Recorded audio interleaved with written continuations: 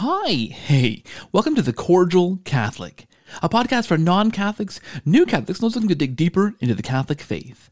I'm K. Albert Little, an evangelical convert to Catholicism, and this podcast is born out of one particular idea. It began for me when a Protestant pastor I was working for asked me the question, what's more important, the Bible or tradition? Well, that question threw me for a loop and led me on a deep dive into the history of Christianity. The history of the Bible, the canon of the Bible, the formation of the canon, the formation of the Christian church up through the Reformation and beyond. And it was in that deep dive I encountered for the very first time the Catholic Church in its own words, from actual Catholics.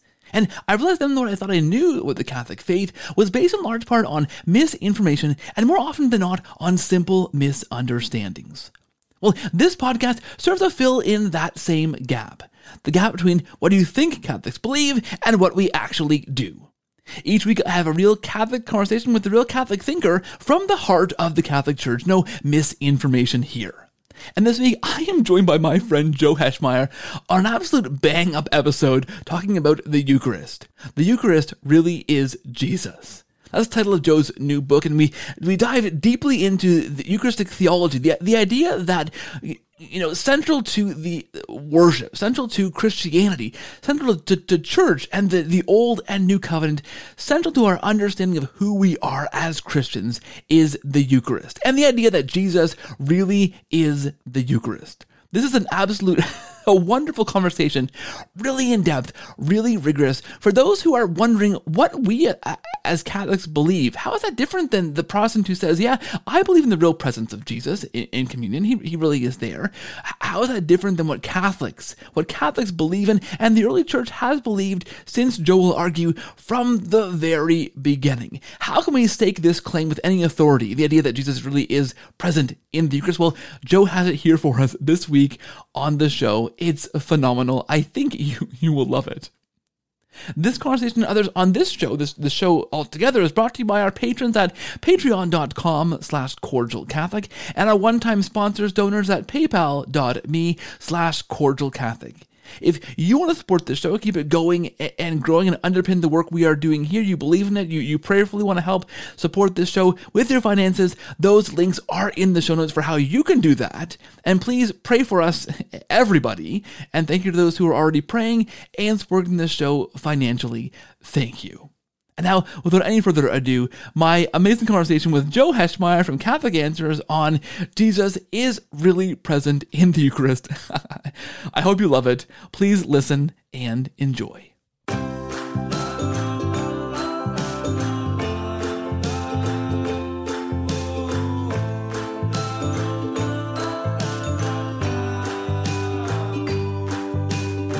Hey friends, welcome back to the show. Thanks for watching. Thank you for listening. If you are listening on podcast, thank you. If you're listening on Apple Podcasts or on Spotify, make sure you leave a rating or review for the show. That helps to push the podcast out to new people, and thank you.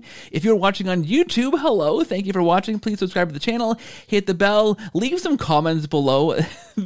You know this, Joe. There are a wide variety of commenters on YouTube, and it's always enjoyable to kind of get some feedback on a video. And you know this too, also, Joe, that the harshest critics, those comments just help to drive more views to the video. So thank you for all you guys for interacting with the video. Even the angry ones, you guys help to make this go. So thank you. My guest this week, I may have already let it slip, is Joe Heschmeyer. Joe is an apologist at Catholic Answers, the author of a number of the absolute finest books, including Pope Peter, defending the Church's most distinctive teaching. The early Church was the Catholic Church, and for our purposes here this week, the Eucharist is really Jesus, how Christ's body and blood are the key to everything we believe.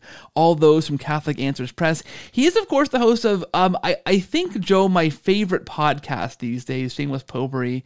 I can't think of a podcast I wait for more expectantly every week, Joe, than yours these days. So kudos on that, and welcome to the show, Joe. Thank you. Thanks for that was a very generous introduction. I'm flattered. I'm happy to hear that. I was thinking this. I don't want to necessarily insult all the other apologists out there, because then they won't want to come on my show, Joe, and I'll just rely solely on you. But I think you are one of my, maybe if not my favorite working apologist these days, Joe. There's just the way, I don't know if this sounds weird, Joe, but the way your brain works, the way you unpack topics and treat them from it just is like, I feel like, yes, this is it. This is the guy. I just want to devour your stuff, Joe. I think you have a great way of tackling, objections by using those objections and the sources those objectors use to explain how, well, that author there says other things too about that aspect of Christianity, and combine that with the early church,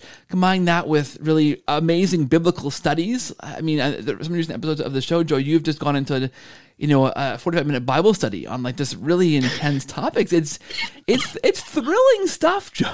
It's good stuff. I appreciate that. Thank you. No, it's a lot of fun to do, and I like that I can kind of, I don't even want to say sneak a Bible study in there because it's pretty obvious what I'm doing, but being able to just say, let's do a deep dive on this passage, because so often I feel like a lot of apologetics is kind of rapid fire back and forth citations to chapter and verse. And it's worthwhile to just pause and say, wait, are we understanding this verse correctly? Let's look at the context. Let's look at, maybe what did the early Christians think this meant? And are they right? Those can be helpful, because so often, I think one of the reasons we talk past each other is we're so used to reading scripture through a certain hermeneutic.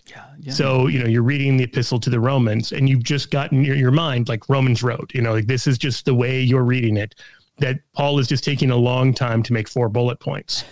And then it's like, well, maybe he's doing something else there instead. And, how did the early Christians read it? And what are the commentaries on it that we find early on? Is there another way of reading this same stuff, where it's not a matter of, do I believe Paul or not? It's a matter of, what is Paul saying compared to what am I imagining Paul's saying? Who is he writing to? What's he writing against? And that kind of thing is a lot of fun to get to do a deep dive on. And I'll tell you, I really benefit personally from getting to do that. And there are times where I hear an objection and I go explore it and think, oh, wow, here's this whole area of the faith I'd maybe never thought deeply about, or I'd never explored. And so it's a lot of fun. And so I hope other people enjoy it as much as I enjoy getting to do it.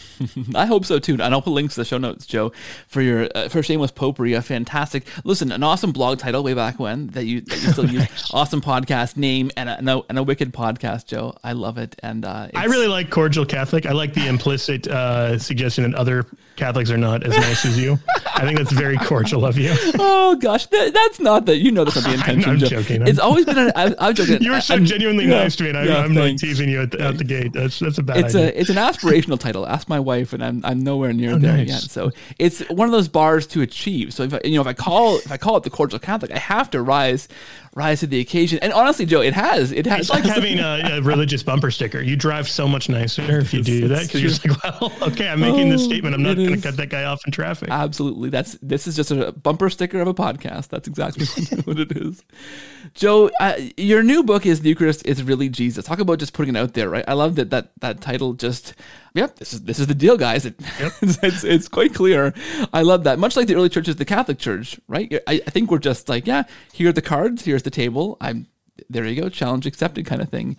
And I'm working on a podcast for 2 weeks from now. I'm like unusually ahead of the game because I'm getting ready. We're about to have a baby, so I've got to be a little bit ahead of the game. Thank you very much.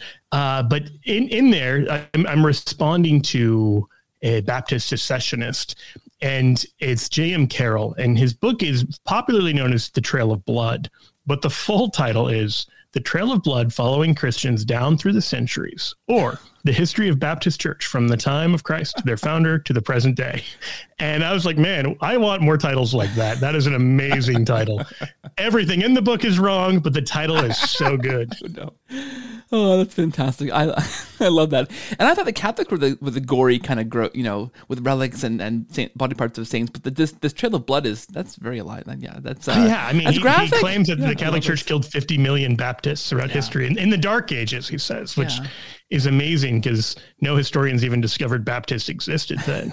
And well, it turned out just 50 million of them died at a time when Europe didn't even have 50 million. I was going to say, even from a population studies standpoint, that does. Oh yeah, I know. It's one of the things I'm exploring. It's like, this is literally impossible. I love it. I love too, I should say, Joe, that you are very charitable also in your examination of these things too, on your podcast, in your work, right? I try to be. I mean, I'm kind of poking fun here, but I don't want to, if someone is inclined to that view, and I come off as like immediately smug and dismissive, they're going to just dismiss me, and reasonably so. And so it's something I strive for.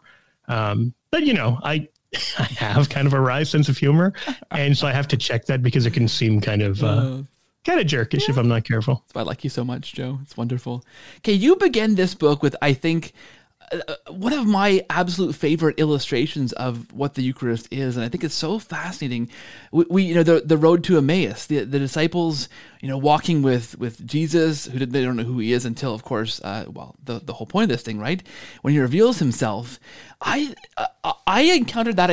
I don't know where I originally heard that the story explained that way, but it was really early on in my own conversion journey. And I think I was driving. I think I actually pulled the car over, and I think Joe began to weep. And I'm an emotional guy, and since I've been kids, I've become more emotional. But I hadn't heard that presented in that way before, as kind of explaining the Eucharist, what it was and how it is actually Jesus, until I heard that explanation, and I was floored to hear that. And it's unmistakable, right? I often think of it this way. There's connections we can make in the Bible, right? John 6 is one of them. These different things we can connect in the Bible, and it's easy to dismiss those as I think also the nativity, right? The idea of the parallels between King David and the Ark, and Mary and Elizabeth at the visitation. Yeah, the visitation. Yeah. Right? There are connections that are made by the gospel writers that are just mind-blowing, and you can dismiss that as, and this is one of them, and you can dismiss that as saying, okay, so that's a coincidence, and Catholics are reading too much into this. But if you say that, you also, on the other hand, have to admit the Bible is inspired. And if that's in there, and the Bible is inspired, you have to wrestle with why an inspired author, why God would include that in the Bible if those connections that seem so apparent weren't meant to be made. And why would God let the Bible be super misleading? Yeah. So here's one of them, right, that I think is just so fascinating that we have to wrestle with, especially as a non-Catholic Christian. So I want you to maybe to unpack the introduction to the book, The Road to Emmaus, how that kind of shows how the Eucharist is really Jesus. Then we'll kind of unpack that a bit further afterwards, maybe. So the first thing I'd say is it's Easter Sunday, and there are two disciples who are walking on the road to Emmaus. These are not apostles; these are disciples, and they're talking as they go because at this point, they have been following Jesus. They thought he was the Messiah, but then he's been killed, and then there's this mysterious report from the women that they've gone to the empty tomb and found it empty and seen an angel. They haven't seen Jesus yet. In fact, of the two people walking, one of them is named Clopas or Cleopas. And if this is the same Clopas that we see in the New Testament, his wife, Mary, is one of the women who's at the empty tomb. So that might explain who these two are. We don't know that part for sure.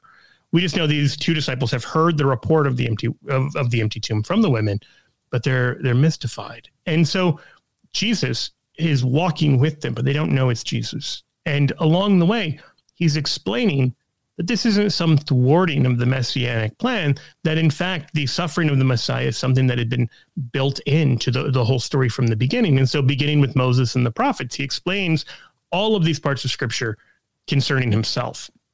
Now, you might imagine that would be it, that this is the greatest preaching, the greatest homily, the greatest sermon of all time. Jesus himself is saying, here are all of these Christological parts of the Old Testament. And yet they still don't really get it. They don't know the person walking with them is Jesus. They're not putting all the pieces together. The critical turning point actually comes when they arrive in Emmaus. And Jesus joins them. It's now evening. And so they join for the meal. And we're told at table with them, Jesus, took the bread and blessed and broke it and gave it to them. And their eyes were opened and they recognized him. And he vanished out of their sight. So there's a few things to notice there. First, this is very liturgical language that, Luke is not telling you these 4 steps, taking, blessing, breaking, giving, because he doesn't think you know how to eat bread. There's obviously something else going on here. And if you check that language with the way the Synoptic Gospels describe the institution of the Eucharist, you'll find those same 4 verbs being used. That this is not an accidental parallel. This is a liturgical looking action. And this is really hammered home by the second thing, that when Luke is going to describe this after this, he talks about how the 2 disciples run back to Jerusalem and announced how Christ was made known to them in the breaking of the bread. Yeah. Now, the breaking of the bread is how Luke describes the early Christian Eucharist in Acts 2 and other places. And so if you missed the liturgical kind of verbiage, this liturgical phrase, the breaking of the bread, this was not just they had a meal together. They recognized Christ in the breaking of the bread.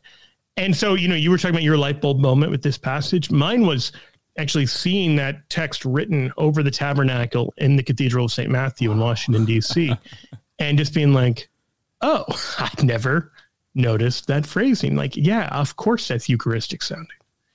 But then there's another dimension to this as well. It's at this point, only after they recognize Christ in the breaking of the bread, only after this kind of Eucharistic light bulb moment, that the two disciples say to one another, were not our hearts burning within us, as he explained the scriptures on the way.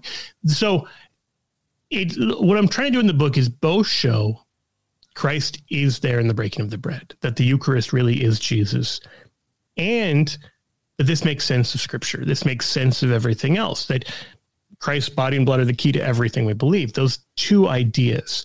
The Second Vatican Council describes the Eucharistic sacrifice as the source and the summit. So the summit meaning like the high point. This is the best part of the faith. This is the most intimacy with Jesus possible this side of heaven.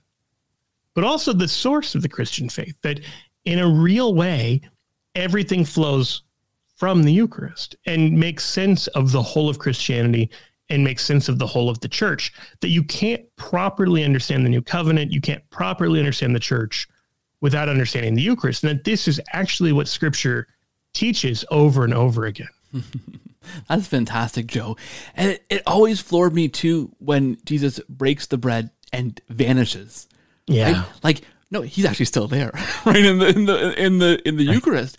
That to me is such a interesting turn of phrase. Like, he vanishes, and then, like you say, Luke doubles down on the fact that they knew him it wasn't after explaining all these things. They don't say, oh, after this really intense Bible study, then we got that it was Jesus. It was in that breaking of the bread, that liturgical act, that they realized it was him. That's incredible. I do like one of these things. If Scripture, if we're taking the gospel as inspired work, how do we explain that apart from something is going on there liturgically with the Eucharist, right? This is something to take very serious, because we haven't even talked about this part. Like, the whole structure of the journey is the structure of the Mass, and not just the Mass today. If you go back and read St. Justin Martyr's First Apology in 160, when he describes in paragraph, 60 or so, the order of the Mass, it gets to paragraph 65. I don't remember what chapter he starts in. He explains everything that happens when Christians come together on Sunday. And the pattern follows the modern Mass, and it follows the road to Emmaus, which is to say, the people come together, there's reading of Scripture, there's commentary on Scripture, the preaching, and then you have the gathering around the table, the altar, you have the breaking of the bread, the institution of the Eucharist, you have the reception of the Eucharist, and you have the sending forth. And we see all of that in the road to Emmaus. You have a kind of liturgy of the word on the road. You have a liturgy of the Eucharist once they get to Emmaus, and then you have the dismissal. And the dismissal is where the word Mass comes from, that we're empowered by the Eucharist, we're fueled by the Eucharist, and we're sent forth. We're dismissed to go forth and proclaim that Christ is made known in the breaking of the bread, and that our hearts were burning within us while he talked to us on the road. Yeah. And, I read this passage and heard sermons in this passage and Bible studies in this passage as an evangelical, and we critically missed that part of the breaking of the bread, right? The idea was, Jesus explained through Scripture, through the Old Testament, the prophets, New Testament, who he was, and the disciples understood and believed and went out and then made more disciples, right? We missed that critical part that no, it wasn't through the Bible study that Jesus was made known. It was in that, the breaking of the bread, as the kind of the final act to say, like, here's what we do, right? I am Eucharist. Like, that was, and a huge difference, right? To stop and recognize that that's when he was made known. I think that's amazing. Yeah, I mean, because so in verse 32, they say, we're not our hearts burning within us while he talked to us on the road when he opened to us the Scriptures. But critically, they don't realize that at the time. Yeah, they are not saying, our hearts are burning within us. You must be Jesus. There's nothing of that. they still don't recognize him.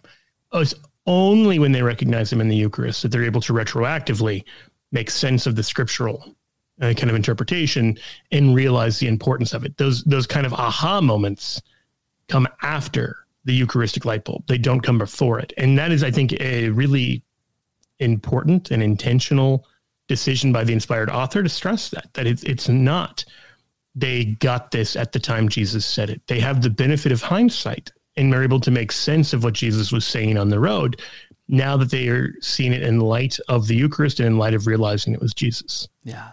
Okay, so the Eucharist is, you already quoted Vatican Council, the source and summit, right, of our faith as Catholics.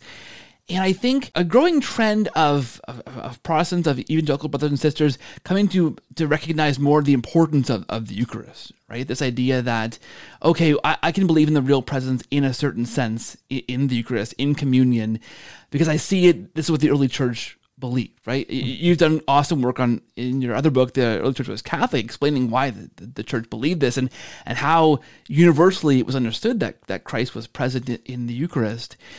It's a trend, but the idea more and more these days is to recognize the role of the early church in Christianity and to begin to accept them. Thinking of like Francis Chan, others who are very publicly recognizing that, okay, something's happening here in communion.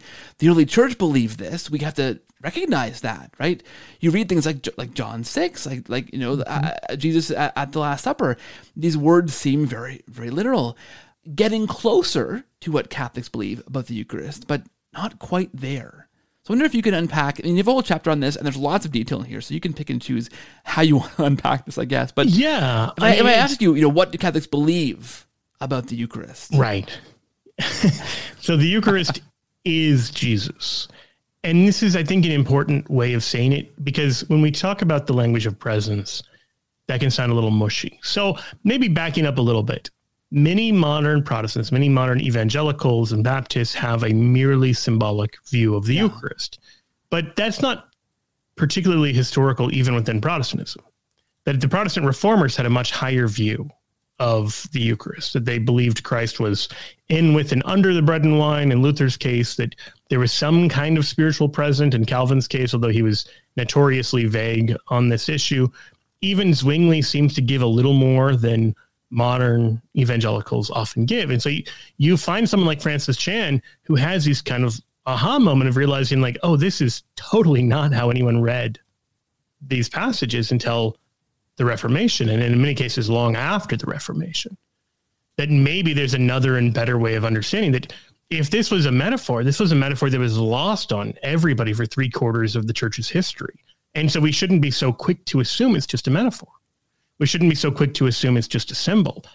And even, I don't know how deep into the weeds you want to go on this. I don't really cover this part in the book, but even the early Christian understanding of symbol, especially when you look at people like St. Augustine, who's coming from a Platonic background, the notion of the relationship between symbol and reality was very different. And in some cases, almost the inverse of what modern people think of as symbol. If something is a symbol, we think it's not real. Whereas to the ancients, the symbols were participations in the real form. And so there's a whole different kind of conceptual worldview where even the idea of just symbol was so radically different. So all that's to say, the modern evangelical misconception of the Eucharist, which is just one kind of species of Protestant Eucharistic theology, is new and wrong in a pretty obvious kind of way. I don't mean obvious to the people who believe it. I mean obvious once you step back and look at history and look at the evidence and hear the different competing arguments, like, oh, yeah, this is clearly missing something. And so in response to that, and in response to people like Francis Chan, you've got Protestants who say, well, hold on, maybe the evangelical view isn't enough. You don't need to go fully Catholic. You can settle for some kind of view of presence, consubstantiation or something, and go back to something like what Luther or Calvin might have believed, where there's a spiritual presence or Christ is present among the bread and wine, but we don't have to go fully Catholic. And usually when these conversations happen, they'll say, well, transubstantiation, that's this Aristotelian category, and that's not really true. But this is the argument. This is all this kind of like medieval, scholastic, Aristotelian metaphysics. And again, this is plainly untrue. Jimmy Akin actually has a great article responding to Father Thomas Rees on this point, that the language of transubstantiation is actually older than the medieval embrace of Aristotle. And so it's a mistake to read it kind of through that lens. Nevertheless, it's easy for people to get lost in the weeds on transubstantiation versus consubstantiation, et cetera. So to cut through the kind of Gordian knot, I just say, look, do you worship the Eucharist? Yes or no? Yeah. Because if you don't, then we believe something really radically different. You know, Ignatius of Antioch in 107 tells us not to have communion with the Gnostics because they don't confess the Eucharist to be the flesh and blood of Jesus. Now that's big. The whole argument is not Christ is somehow present here. No, the argument is the Eucharist is Jesus bodily present. Now we can get into the philosophy of how he's bodily present, but that's not nearly as important as the fact that he is bodily present.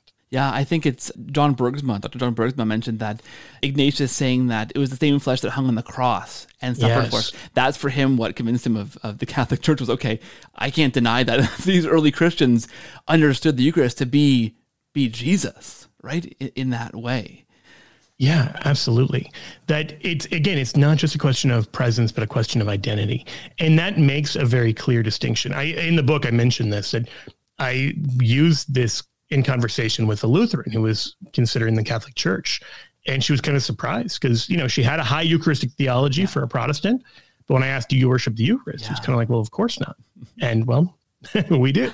This is a big difference. Now we don't have to imagine this is a question of some subtlety in the same way that, you know, I don't know how familiar your viewers / listeners are with kind of the debates in the early church, but the whole famous notion of an iota worth of difference between homoousia and homoiousia. And if you just look at the Greek words, you're like, oh, this looks almost identical. Why does it matter? But the whole question was, is Christ consubstantial with the Father, or is he of a similar substance to the Father? Because if you say the wrong thing, you're no longer believing in the divinity of Christ. All that's to say, the technical sounding language is often there to safeguard and preserve really important, really fundamental truths, but it can be helpful for ordinary non-philosophical people to just hear like, okay, here's what's at stake in this technical sounding debate. Yeah, I love that. I'm thinking of two things. And the first is I had Dr. Kenneth Howell on this show a while ago now, a few years ago, and he's got a PhD in linguistics and a PhD in like church history.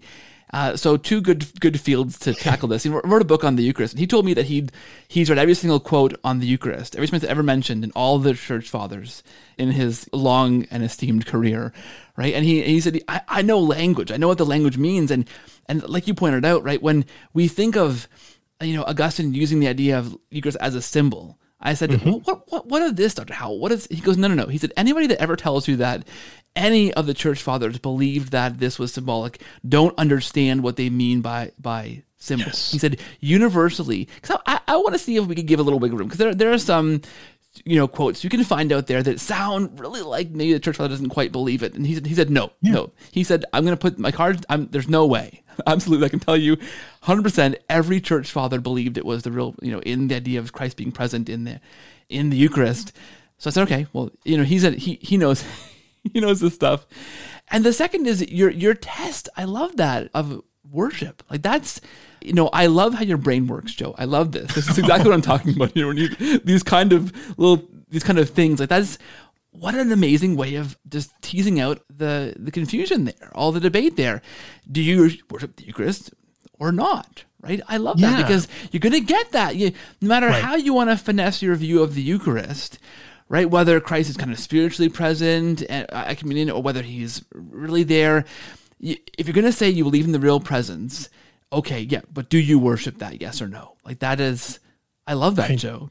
That's and this, you know, it's one of those cut to the chase kind of moments. Like if someone says, "Oh, you know, the Trinity is just Greek philosophy," you can say, "Well, do you believe there's one God?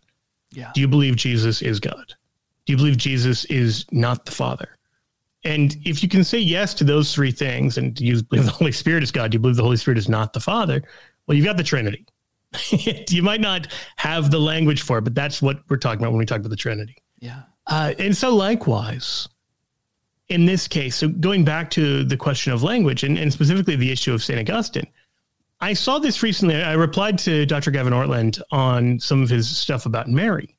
And he argues that Augustine seems inconsistent and, contradictory in terms of the veneration of the saints. And it only is inconsistent and contradictory through a Protestant hermeneutic. And this is something that is worth considering, that if Protestants are right, then you have to imagine that there's two different camps of early church fathers on the Eucharist, because some of the early church fathers are so abundantly clear on the Eucharist being Jesus that there's no way to deny it. You have to say, yeah, I just don't agree with what this guy is saying. Yeah. And then others, as you said, there's a little more wiggle room. Like maybe you can interpret them in a Protestant way. Maybe you can interpret them in a Catholic way. The problem with them interpreting them in a Protestant way is twofold. Number one, you have to imagine that there's two different theological camps, but that these theological camps never argue against each other on this most important doctrine. We never find them writing, contra Augustinianum. There's nothing where like Jerome and Augustine are going at it on how one of them's a heretic on the Eucharist. We just don't find that. And in fact, Augustine is brought into Christianity by St. Ambrose of Milan, who has some of the clearest stuff on Eucharistic theology you're going to find in the early church. And so we would have to believe that Augustine contradicts Ambrose, and both of them are just cool with it, and they don't feel the need to address this fact or kind of sort this out. And what's more, you have to view Augustine as being against Augustine, because there are other places, when he, for instance, when he talks about Christ holding himself in his own hands at the Last Supper, where it's like, okay, well, this is pretty clearly a very realist view of the Eucharist. And so you find this even among Protestant historians of the early church, that if they're going to be consistent in believing that there was something like a Protestant view of the Eucharist out there, they have to imagine this kind of schizophrenia within the church fathers, or a kind of quasi-schism within the early church that nobody in the early church had noticed somehow. So for instance, I'm thinking of J.N.D. Kelly, who's fantastic Protestant historian. I think he's Anglican. I'm not 100% sure. I think he's Anglican, historian of the early church.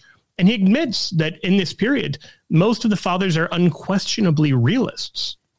And he's uncomfortable with that, but he's going to posit that there's some who might be just symbolic. And the problem with that, again, is what I've said, that you have to interpret this with such a lack of continuity between church fathers, or even within this same person's oeuvre, their opus of writing. You have to view them as self-contradictory. The Catholic view says, no, the Eucharist is an efficacious sign, like all the sacraments. So the Eucharist is real, but it also has a sign value. Yeah. But symbol isn't contradictory to reality.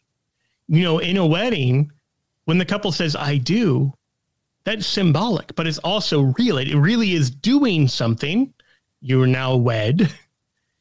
God could have made some sort of, a wedding ceremony or designed the form of marriage such that the couple says, I don't promise this. And that was how weddings happened. But then the sign, the external thing would contradict the internal thing. So the sign, the I do, that's a symbolic level, creates a real thing, a wedding, a union, a marriage. And so, this notion is something that we, in other words, all that's a very long-winded way of saying there's no such thing as symbol versus reality in the early church. A very last example, because Augustine is great on this. When he's talking about the wedding feast of Cana, he's talking about the stone jars. And if memory serves, there's 6 stone jars in John 2. And he argues that this represents the 6 days of creation and stands for the old order that is going to be renewed and redeemed. That the water becoming wine shows marriage and the whole Jewish system being transformed and enriched by Christ. Now, he doesn't think that the 6 stone jars didn't exist. He thinks they're real. He thinks they're also symbols. And so trying to pick and choose one of those two categories misunderstands the way a lot of the early church fathers think. Yeah, that's fantastic. And I guess the third option, Joe, is a huge conspiracy, right? Good friend of the show, Rod Bennett, writes about this, right? The idea that, okay, so maybe there were debates between Augustine and Jerome about the nature of the Eucharist, and we're all these Baptists throughout history, right, who are seen as symbolic, and the church just managed to whitewash all of that and remove all those documents. Well, sure, I mean, Rob would say, yeah, you can believe that. That's a massive conspiracy and kind of seems crazy, but you can believe it if you'd like to, right? There's just no evidence for that kind of third way of this mysteriously erased church history, right? Yeah, it's so, I like I said, I'm working on this stuff answering Baptist secessionism, which argues that conspiracy.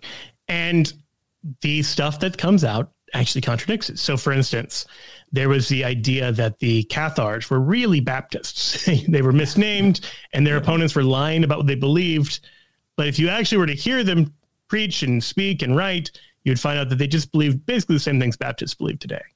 And then in the 20th century, we discovered numerous Cathar texts that had been mostly lost, like the Two Principles. And a 13th century, it's an anonymous text, just called like the Manichaean text.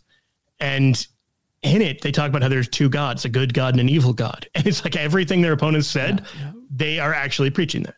And it turns out their opponents are fairly accurate in describing their views. And of course they are, right? Like if these are the people saying, hey, don't believe the Cathars when they tell you X, Y, Z, they have to actually address the X, Y, Z the Cathars are saying. So even if all of the Cathar or whatever group, fill in the blank, texts are gone, if they're all destroyed or if people just stop reading them and just get rid of them, you would still have the response text. So until the discovery of the Nag Hammadi library, the best source on Gnosticism was St. Irenaeus' Against Heresies. He spends so long cataloging what Gnostics believe in order to refute it. And so you can actually piece together, again, it may be inaccurate, it may be skewed in some way, it may be an uncharitable kind of reading, but you're going to get the gist by reading the opponents.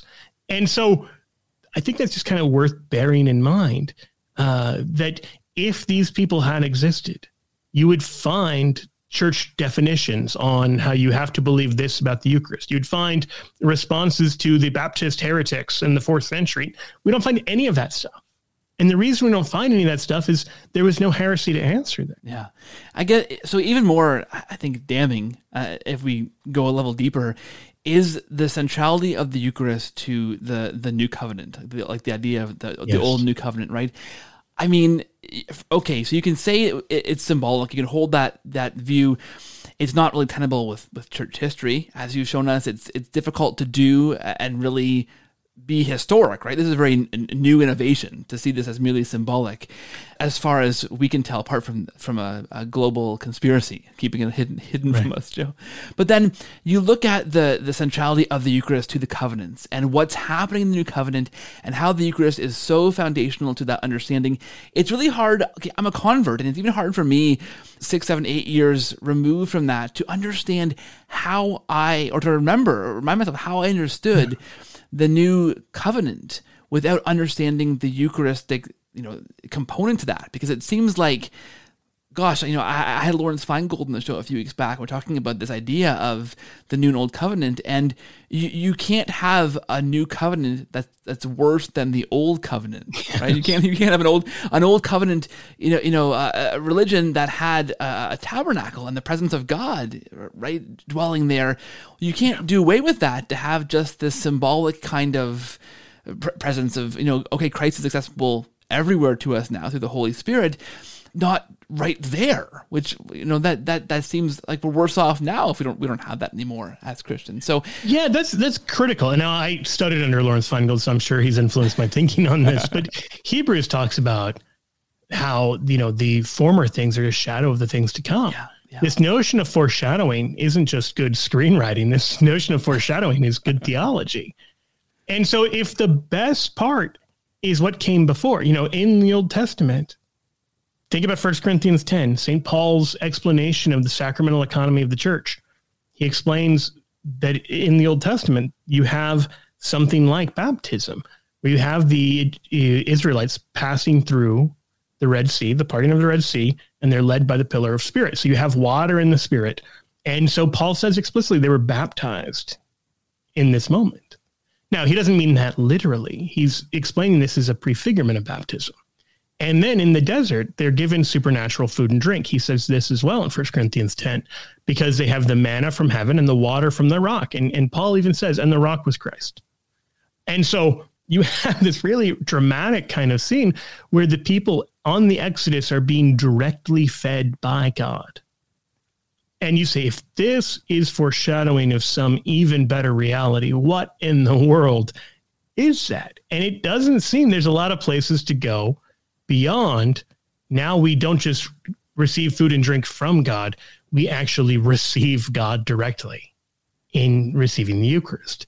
That's the only step I can imagine above what the Israelites already had in the desert. And if you reject that and say this is just a symbol, then you have to say the old covenant is better than the new covenant, that God's presence was richer before the coming of Christ than it is now. And that defies the whole logic of the incarnation. It defies everything we understand about the mission of Christ and everything Hebrews talks about the foreshadowing. So that's one way of understanding it. Another way, also kind of building on the theology in Hebrews, is it talks about how even the first covenant was not enacted without the shedding of blood. And so here it's important to know two things. First, the story of the creation of the new covenant is the critical story of the New Testament. Yeah. And as proof of this, I would go to the fact that we call it the New Testament, and testament means covenant. So, I've been giving the example. It's like if you name a book Lord of the Rings, that tells me the ring is pretty important.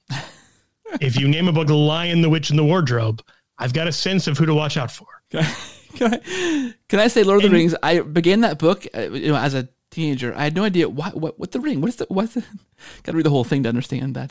There you go. Yes. Sorry. So no, but that's right on point. And a lot of people read the Bible in the same way, where they're missing all this stuff about the creation of the covenant. But the fact that the earliest Christians call it the New Testament, tell us that they understood this as the central theme. And now, given that, so you don't understand Christianity rightly if you don't understand the covenant. Given that, you might imagine Jesus went around every day preaching about the new covenant, but he doesn't. The only time he explicitly addresses the new covenant, one time, is at the Last Supper when he holds up the chalice and declares it the new covenant in his blood. Now, we moderns don't get that because we don't know anything about covenants. But for the creation of a covenant, it typically required actual blood. Yeah. And Hebrews talks about this as well, when it talks about how even the first covenant wasn't created without blood. It gives the example of Moses sprinkling the people with blood and saying, this is the blood of the covenant. Now, the parallels between that and the Last Supper are so obvious that it's hard to miss. And then you say, okay, well, Moses really had blood and really did create the covenant. Are we to believe that at the Last Supper, Jesus wasn't creating the new covenant? He was just saying, this is a reminder of the new covenant I'm going to create, or maybe created else. Like, there's no clear kind of theology of the covenant formation that's faithful to ancient Jewish visions of the creation of a covenant. And for that matter, even ancient pagan visions of the covenant. So all that's to say is, just as you can't understand Christianity rightly without understanding the covenant, you also can't understand the covenant rightly without understanding what's going on at the Last Supper. And how do we know that? Because it's the only time Jesus explicitly addresses the covenant is right there. That you need to make sense of what is he doing here and what does that have to do with the covenant? I think that's amazing. And again, that understanding of a sacrifice of, I guess, as an evangelical, you can understand that, okay, a sacrifice happened, at the cross, obviously. This was instituting the new covenant. The, Lord's Supper, communion remembers that, reminds us of that. But that is such a kind of truncated understanding of what a covenant is, that that act is going to keep going, not just once a month with grape juice and crackers, right? At a communion service, but no, that's central to how you worship, right? How you get together. And we know that also from the early church. We see that happening right away, right? We sure do. And it's worth bearing this in mind, because many Protestants will say, aren't you re-sacrificing Christ? Yeah. And it's really worth focusing on the fact that the early Christians were emphatic about this being a sacrifice. You find this in the Didache in the first century. You find St. Paul in 1 Corinthians 10 comparing what's happening in the Eucharist to the Jewish temple sacrifices and to the pagan sacrifices. So all of that's going on, and none of that makes sense if this is not a sacrifice. Like, if the Eucharist isn't a sacrifice, what are they talking about? But then you say, well, why weren't they worried about re-sacrificing Christ? And to that, I would say, because unlike modern Christians, they understood the way a sacrifice worked. And I don't mean that to bash modern Christians. It's kind of to our advantage that we don't live in a culture that has animal sacrifice. but the Jews and the pagans did. And in an animal sacrifice, there were typically two things that happened. You'd have the killing of the lamb. So think about preparation day in the Passover. You have the killing of the lamb. This is a prefigurement of Good Friday, which John tells us in his gospel is preparation day. And then the next day on the Passover, you have the eating of the lamb. That doesn't re-sacrifice the lamb. That completes and applies the sacrifice. That is a participation in the sacrifice. The lamb isn't like doubly dead now. That part, the slaying of the sacrificial animal, has already happened. But the completion of the sacrifice is eating the animal. And so, just as in the Passover, you have those two dimensions, preparation day and Passover meal. So in Holy Week, you've got the two dimensions, Calvary and the Last Supper. And so when we continue to participate in the Last Supper, we're not disobeying Christ. We're literally obeying. He says, do this. And we're doing it. He doesn't tell us to redo Calvary. That's impossible. It's once for all. But the Last Supper dimension is meant to happen in perpetuity at the command of the Lord. And so this is an important thing to understand. If you lose this, if you lose the sacramental schema, you end up with kind of the arbitrary nature you find in a lot of Protestantism, where this is an ordinance, where you do it because you're told to do it, but it just seems like an arbitrary rule. Yeah. It's not clear, why do I need to be doing this? If it's just a symbol, what if I find another symbol more helpful? Nope, you have to do this one. You have to like this metaphor. And it's like, why? St. Paul in 1 Corinthians 11 talks about how if you do it unworthily, you eat and drink damnation upon yourself. If that's just a metaphor, imagine if I said, hey, I've got this metaphor, and if you don't like it, you need to go to hell. You would say, that's unreasonable. Well, likewise, if this is just a symbol, give me a break. Why would this be damnable? And there's plenty of, parables Jesus provides where you can look at that and say, I don't find this particular parable very helpful. I don't find it clear. I don't get what's going on with, the unjust steward, say. Okay, that's fine. Another one might hammer home the same point in a different way. But here with the Eucharist, we're not giving this as one symbol among many. This isn't just an ordinance we have to legalistically follow. No, this is a sacrament and a sacrifice that we're invited into. Yeah, I went to university and lived for a while in a Mennonite dorm residence. It was an awful. It was an awesome community. It wasn't awful. It was wonderful. I met my wife there, and one of the things that we'd occasionally observe kind of Mennonite things happening around the building, and they'd have chapel once in a while and these kind of things. And one thing that often struck me is they'd wash feet quite regularly in a Mennonite service. And I thought, okay, well, Jesus says, I'm making an example for you. Like, this is an example. Yeah. And I thought, well, why don't we, as non-denominational Christians, we're doing the Lord's Supper once a month. We're doing the grape juice and the bread. We're reading Corinthians. Mm-hmm. Why are we also doing this foot washing thing that the Mennonites over here are doing regularly alongside of communion? And that never made a lot of sense to me, just from a plain reading of Scripture, right?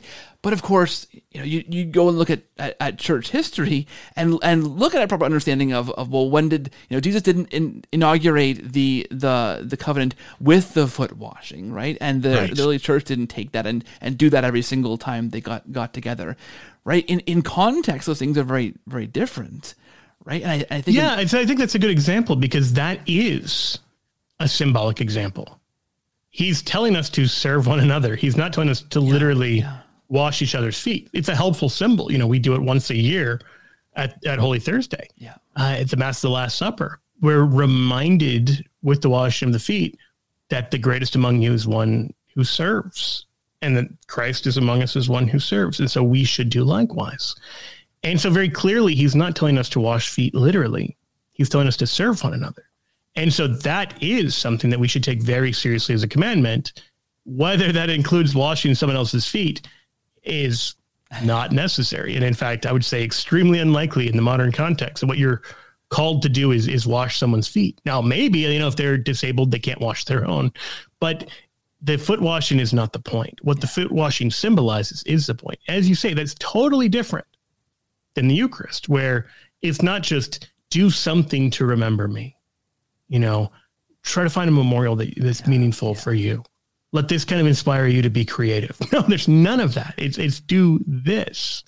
And we see a real serious theology around don't do this wrong. And all of that makes sense if this is really what it appears to be according to 2,000 years of Catholic interpretation. Yeah. Can you talk about the Eucharist being the key to worship? And I came across a really interesting thing recently from the Catholic brothers, Daniel and Stephen. I've been on the show before. They have an awesome little podcast, YouTube channel of their own, doing some really interesting deep dives into topics of interest, exorcism, and they are part of the great big veneration of saints and images debate that exploded on YouTube a while ago. They were a key part of that and had some awesome things to contribute.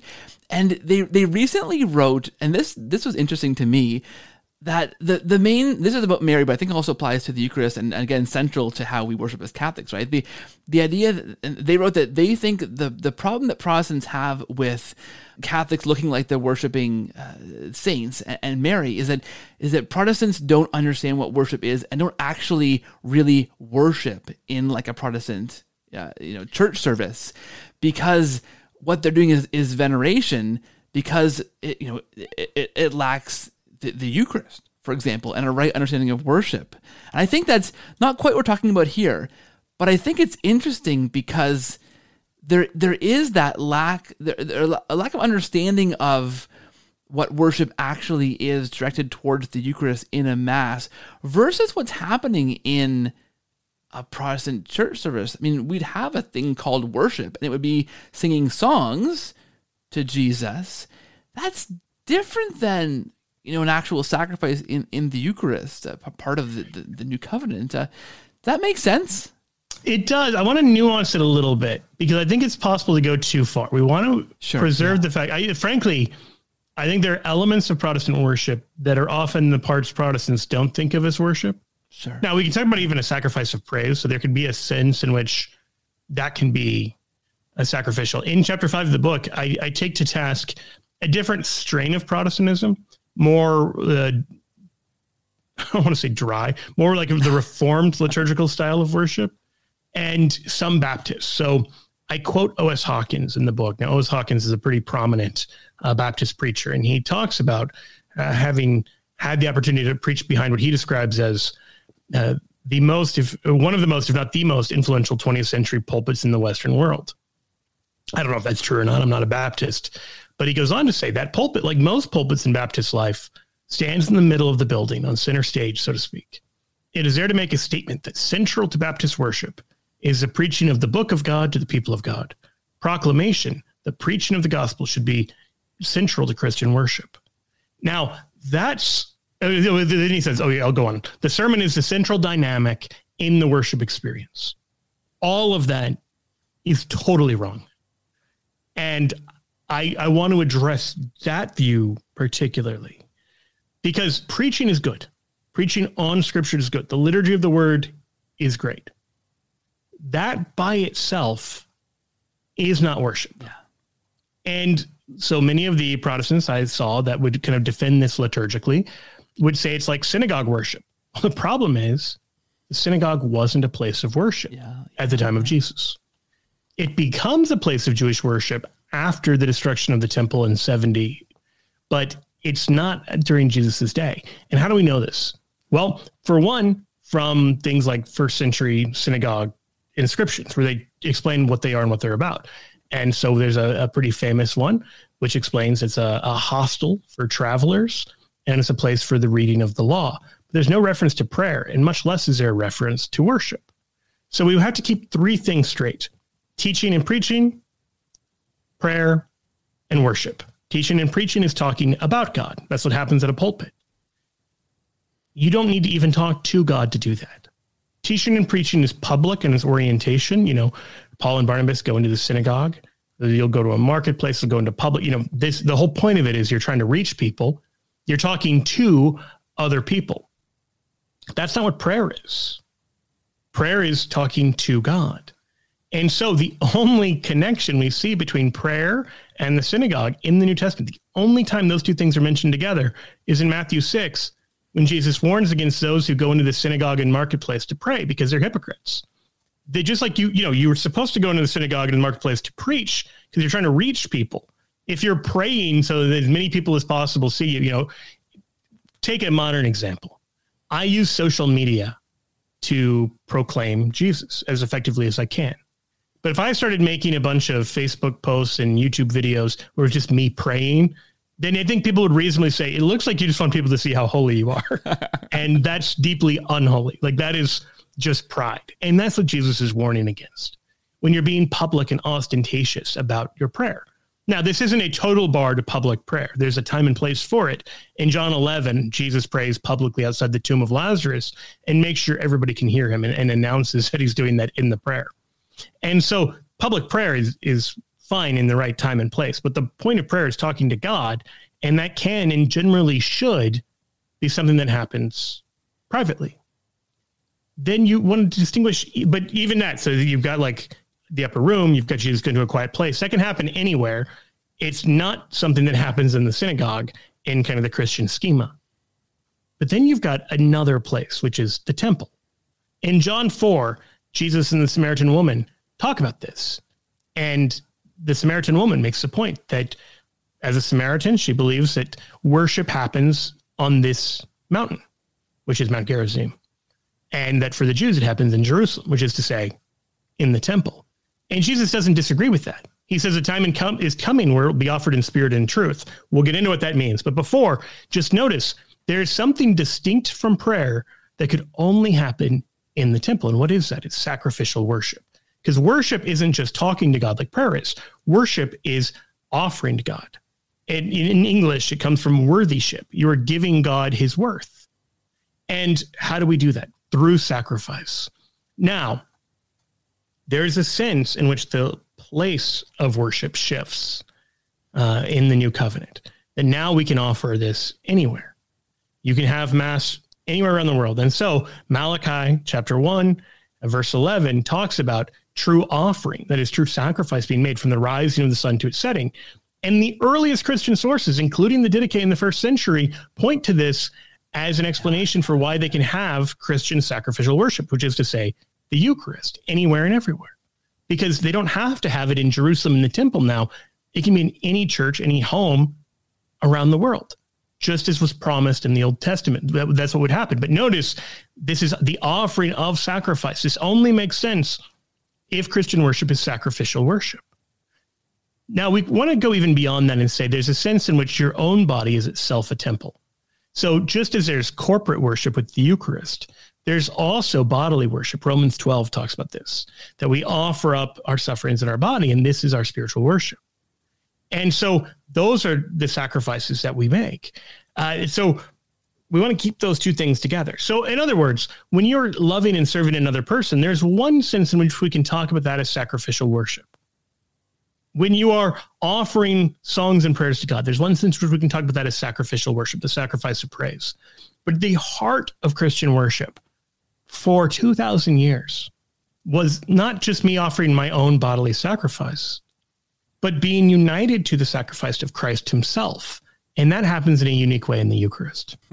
That's well said, Joe.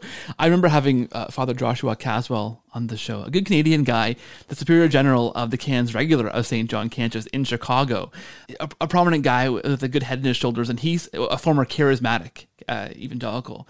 Actually, his family moved up to northern Canada to start a mission up there, and actually were evangelized by the indigenous people who were there, who were Catholics. The Jesuits had evangelized like hundreds of years ago. They came up there as evangelicals. The whole family left as Catholics because they were evangelized by the indigenous Catholics up there. And he said for him as a priest celebrating Mass, like that is the most charismatic thing that he said he's ever done in his life.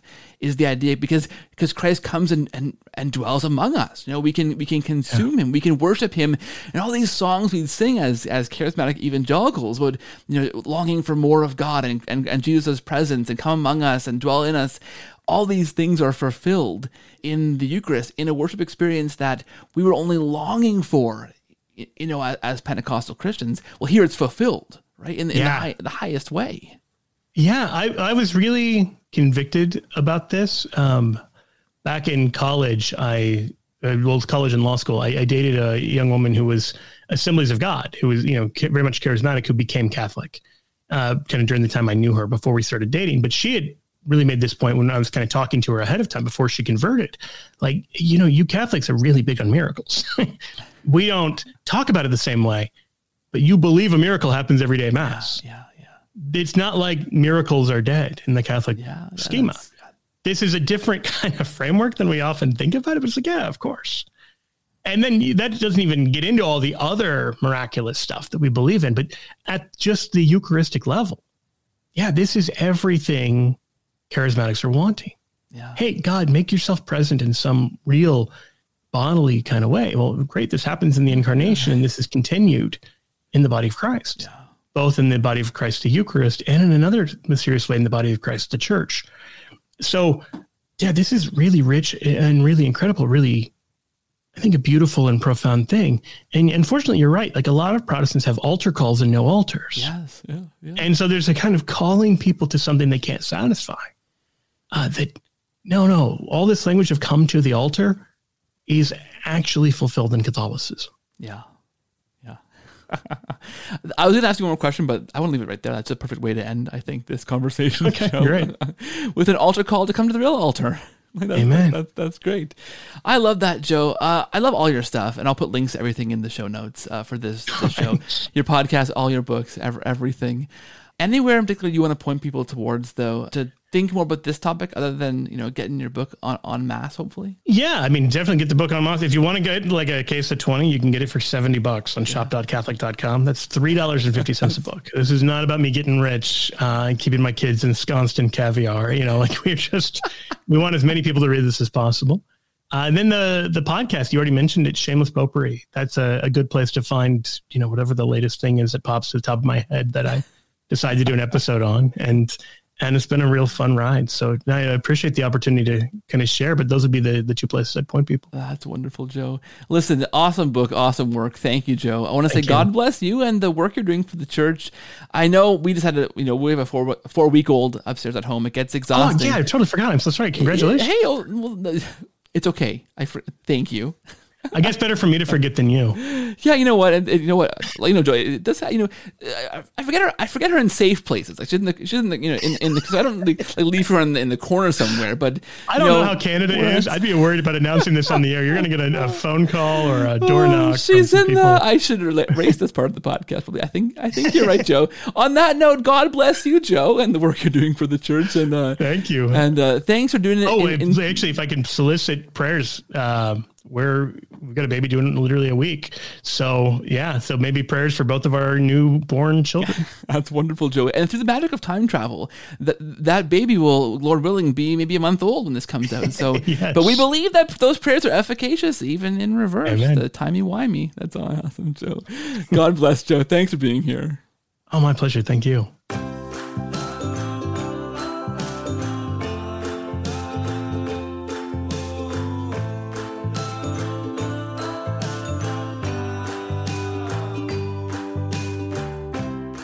Thank you once again for listening to the Cordial Catholic Podcast. Thanks for coming back week after week. Thank you for your support, listening. Hey, what do you guys think? I think a wonderful episode with Joe Heschmeyer. I really do love the way that he thinks and unpacks things and approaches different topics. I mean, the test on the Eucharist. What do you believe with the Eucharist? Do you worship it? That's an amazing. I love how simple and direct that test is. Wonderful stuff. Let me know, cordialcatholic@gmail.com for your feedback. I read those emails and get back to them as soon as I can. As you heard on the show, we have a newborn baby at home, so it takes some time sometimes. And the responses aren't always very coherent when they're written early in the morning or late at night with a newborn baby in the house. But thank you for reaching out and for your feedback, and I'll get back to you as soon as I can. We're on Instagram, TikTok, and Twitter at Cordial Catholic, The Cordial Catholic on Facebook, and youtube.com/The Cordial Catholic to watch what you're listening to. If you are listening on Apple Podcasts or on Spotify, please do leave a rating or review. That helps to push the podcast out to new people and is so important for helping to spread this thing. If you believe in this thing, help us. Help us to get more listeners to this show if you believe in what we are doing, guys. And thank you. If you're listening and want to watch and subscribe on YouTube, we're helping to grow this channel, or hoping to grow this channel, so please head over there to subscribe and help to increase the viewership on YouTube as well. Guys, know that I'm praying for you. Please pray for me too each and every week. Thanks for listening. Talk to you again next time, and God bless.